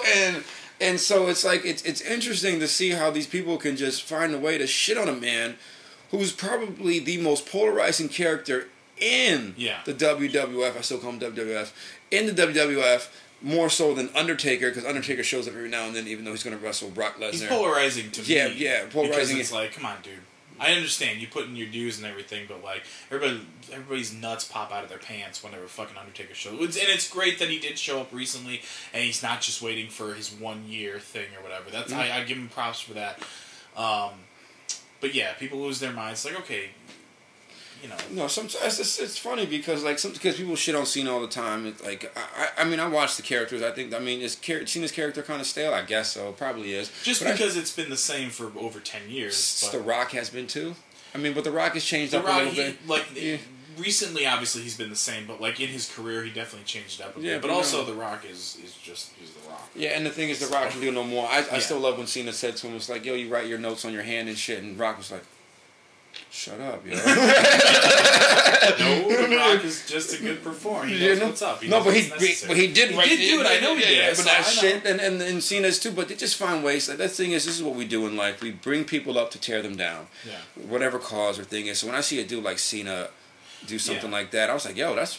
And those things are, and after a while, I was like, man, these Make-A-Wishes that these fucking people do on ESPN, they're starting to get kind of stale, right? And it's like, fuck, how many dying kids? Yeah, how many dying kids are these niggas gonna show before I say fuck it? And then every time, it catches me every single time. Yeah, it does, because I go in there with that antagonistic point of view, and then when I actually watch, it's like, man, ain't that some shit? Did you ever see the what the hell was it? Conor Mahalik with Daniel Bryan. Yeah, I've seen that one. That'll tear your fucking heart right out. Yeah, it's just like, yo, like I was saying in the last few episodes, the last couple episodes before, it's like if you're like homeless people that make money off of bumming, panhandling. Yeah. It's like, look, man, a lot of people make money if they have dogs or if they have kids. It's like, man, shit, if you really want to make money panhandling, which people do, make a good amount of money here doing it. It's like, yo, just fucking panhandle with a baby holding a dog. Like that, dude, you make so much good fucking money doing that shit. But yeah, man, those. I gotta feed this baby, and I don't want to feed the dog to it. Yeah, exactly. You know what I mean? And it's just it's crazy, man, how shit works. And I will say about John. Here's the thing about John Cena. Like I haven't had cable for like a month because I'm a broke ass motherfucker. But I haven't watched wrestling in a while, and like regardless of what his character's like if I ever met that dude, total respect to him, total respect because of what he is, who he stands for. And it's also like change your character. It's like, well, he's got integrity. He wants to he understands that there's an audience there that looks to him in a way and says, "Look, this guy is John Cena, weirdly enough, is a positive force in the world. Yeah. And he's a fucking wrestler, you know what I mean? But it's like, what the things that he stands for, while adult fans might go like, oh, this is boring and you're a pussy or whatever. Not, how come you aren't doing, like, mean shit? Mm-hmm. No, he's doing honorable stuff. His character is an honorable guy. And in real life, he seems to be a genuinely honorable guy. And, again, he's not without his problems, of course. Yeah. But like I've heard personal stories. Like I sat on a plane next to a guy one time, a few years back, who was from Massachusetts, and said his son was actually good friends with John Cena, because I as far as I understand, John Cena went to a college in or near Springfield or something like that. Yep. And so his son was friends with him, and John Cena came back to visit one time or whatever, and like they were hanging out, and these guys were giving his friend a problem, and John Cena was basically like, hey, look, like, nothing should happen here, but, like, honestly, you guys gotta calm the hell down. You're getting upset for no reason. This guy's okay, this and that. And he was ready to, like, go to battle for this dude, for his good friend. Right. And that just kind of, when you hear things like that, it's like, look, he's trying to defuse the situation, but he's also saying, like, if it comes to it, I got your back. You're a good guy, and I got your back. And again, nobody does more Make-A-Wish fulfillments than John Cena. Exactly. Period. I mean, that's amazing. Look, we're seeing right now. We're watching CNN. For those of you who can see us as we're recording live on News Channel 8, because I'm taking from Tony Kornheiser. Yeah. So those of you guys actually know what. Actually, I like the number 3. So News Channel 3. So y'all see us on News Channel 3. Yeah. We're actually Ninja Turtles are watching. Yeah, it's like we're watching this woman who's volunteering to help the poor take care of its pets, and of course she's a white woman. Because that's how they do. But wait a minute. Okay. Yeah, but see this woman here. See, that's what you see. This is a good deed that this person is doing. She's volunteering to help take care of pets. Teaching dogs how to high five. I'm telling you, like these are some of the things that. And this right here will be a 2-minute segment. Yeah. And then, so you'll see this small segment in here, and then afterwards, we're going to see something about the presidential debates, or something about fucking, what's the name, crazy ass fucking Hulk Hogan being racist. You'll see more racist shit, and then after that, more racist shit after that. And then it's going to be like, oh man, there's a shooting, and then after that, hey, look at all this racist stuff. Except that now they're advertising for CNN Heroes, but... Yeah, exactly. CNN Heroes with a racist twist.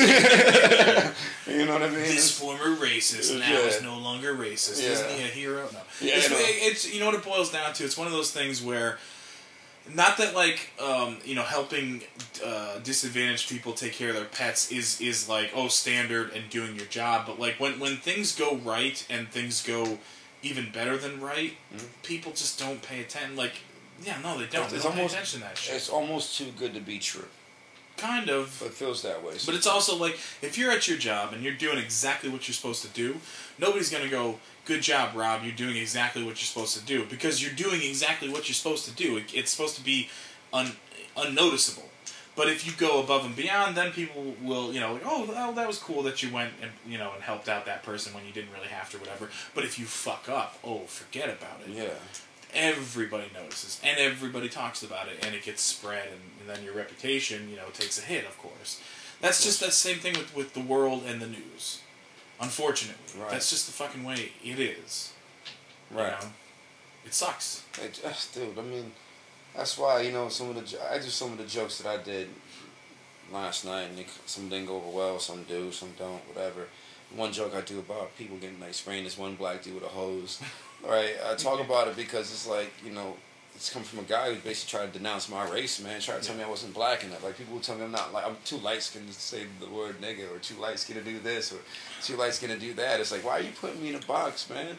Let me do me. I'm not sitting there trying to say anything about you, Yeah. I mean, I got a problem with your skin color, which is really weird, because a lot of people have had a problem with your skin color for a long time, and you should be not cool with that. Yeah, and the thing is, the dude that said it's like, yo, you darker than me, dog. You know what I'm saying? It's like, who the fuck is you to come over here and legislate the word nigga?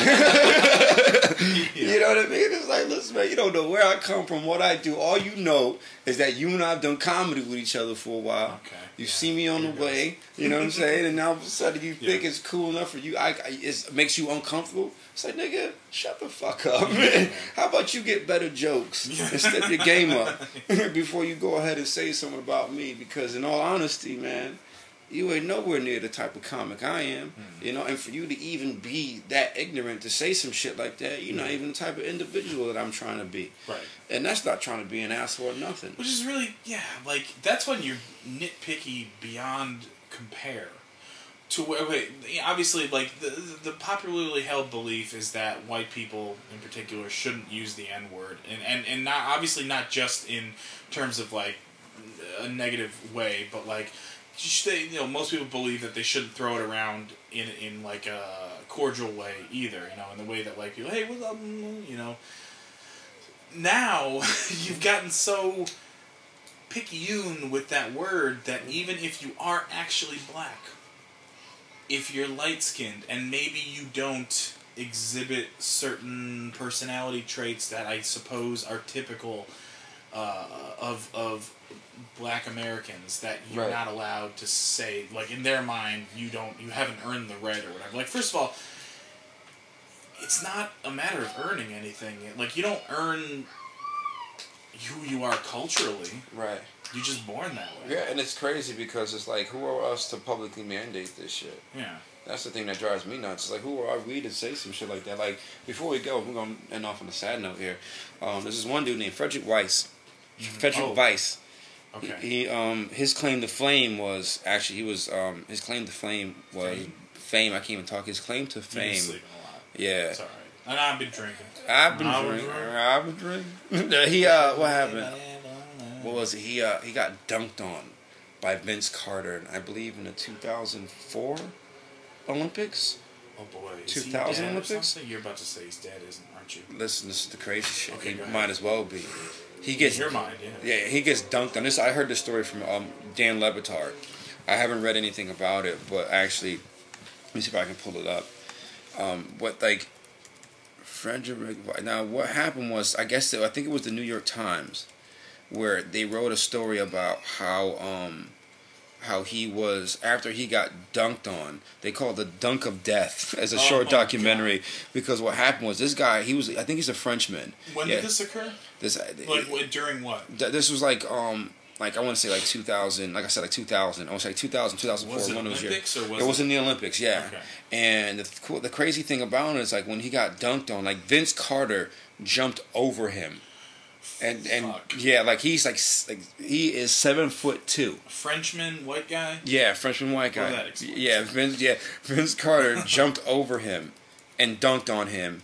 Yeah, and it was on his head, probably. No. He legit fucking jumped over this guy, and it was like the craziest thing in the world, because for me, when you see it, like, it's like, oh shit, like, I can't believe Vince Carter jumped over a dude and dunked on him. Like, for me, it's like, oh shit, that's crazy. Yeah. But what happened was, this was like the public hysteria that took place after it, where people would shit on off him. Off Vince's head. Yeah, that's the guillotine. Yeah, it felt like it. Like, they shitted on him. Let them eat cake. Right. And this is before social media became into play. Because now what happens is, we will, like, even I do it sometimes. You find ways to shit on people fucking with them after a while, right? But this dude fucking dunks on him, and then afterwards, he fucking, like, he was drafted, like, top 5 by the New York Knicks, which is my favorite team. And he was Frederick Weiss. Yeah, Frederick Weiss. And he was considered a bust because of the fact that he got dunked on. Mm-hmm. So it's like his credibility was shot. Because of one dunk. Because of one fucking play. Because he happened to be at the wrong place at the wrong time. Yeah. And people fail to realize that he led the team. He led the French team to a silver medal. Yeah. Which is a great accomplishment for anybody. In the Olympics in basketball, because the gold's always going to be America. Of course. Well, not always. There wasn't a time. There was a period where it was iffy, but because Cass was slipping in the club. Yeah, but then like when it started, and now, boom, it's guaranteed. Exactly. So it's like that takes place, and then, he was getting ridiculed on the street, man. He almost got to a point that he went in a bad depression. Yeah. His wife was concerned for his personal well-being because she thought he was going to kill himself. Not just because he got dunked on, was because of the public backlash that we put on him as people to just fucking with this guy and making him feel less of himself. And he has a child with autism, right? And he wasn't. I guess he felt so inadequate about himself that he just pretty much his wife thought he was on the verge of suicide. Yeah. And I find that to be so, like, crazily, eerily introspective that this would take place off of a guy getting dunked. This is the world being a cruel place until we get attacked from the outside by something that's beyond our control. And we attack each other. We fuck each other up. And we don't think of the consequences. We relish in the anonymity of the internet. Like, oh, there's a guy 400 miles away, like, or however far, whatever. Whatever, fuck. Yeah. I know, I've been driving. No, I'm saying I've been driving. So, that's the thing. Like, there's this wonderful sort of, not wonderful, unfortunate actually, cushion of anonymity and distance and all these sorts of things that come with commenting on the internet. And so, because of this one thing that happened, in front of TV cameras, in a world audience, an international audience, and again, this is before social media anyway, but still, like, because it was on TV, people shit all over this guy. And this is the thing, to sort of wrap this up. For people like Oregon Amy, the unlikeliest of places, lets me know that my feet are going in the right direction. And lets me know that there's things out there, there's people out there who just want to be people. I mean, I don't know this woman, but I tell you one thing, for her to be able to give that feedback to us and have the heart to say something, lets me know that there's great things that people can do. And even something that's so small as her just commenting made my evening last night. I know I'll never, for the rest of my life, forget Oregon Amy. Exactly. Never. And I appreciate it. Now, we just hope that there are more Oregon Amy's out there who will say whatever it is. Not just people that we know. We want people like, some other people that we don't know. I mean, that's what we want. We want people to be able to come up, give us feedback, say things. Because I was thinking about possibly, I want to do pretend slavery, which is called fantasy football. Yep. I want to start a fantasy football with some of our listeners, maybe. Maybe we get like a big pool of people in. Maybe we get like 16 people in. That could attract people to actually say something. Yeah, I would love to do. I will start an ESPN fantasy football league. Yeah. And whoever it is, the first X amount of people that put in for it, boom, that'll be our fantasy football league. I'd love to start that because I don't even like fantasy football like that, but I want to engage with our listeners. So, we appreciate you guys. Hopefully, you guys will be into that. If anyone's into that, please let us know. I'll probably want to start one anyways. But I just want to say this. Thanks so much for listening to us. That's the podcast. We're going to wrap it up after an hour and some change into it. I'll be at Joker's Wild tonight. Yeah. We're going to post this up right away. Actually, I'm posting up right away. I just want to let you know, August 5th, I will be at the Comics Comedy Club in Foxwoods Casino. I'm doing a contest show for Last Comics Standing Season 5. I'll be doing that. I will also be at Pistol Pete's, I believe, in Norwich, Connecticut on August 8th. Also, August 14th, I will be back at Joker's Wild. So those dates again, August 5th, I'll be at Comics Comedy Club over at Foxwoods Casino. August 8th, I'll be at Pistol Pete's in Norwich, Connecticut on August 8th. And also August 14th, I will be at Joker's Wild again, appearing on a showcase that's hosted by Dan Rivera. So please, you guys, any more information that you guys want to know about that, hit me up, hit us up on the Facebook page, and we'll definitely give you as much information as we can. And we appreciate you guys. Always welcome to Rob Studios. And, as always, let's get these hoes, baby. Enjoy your burrito.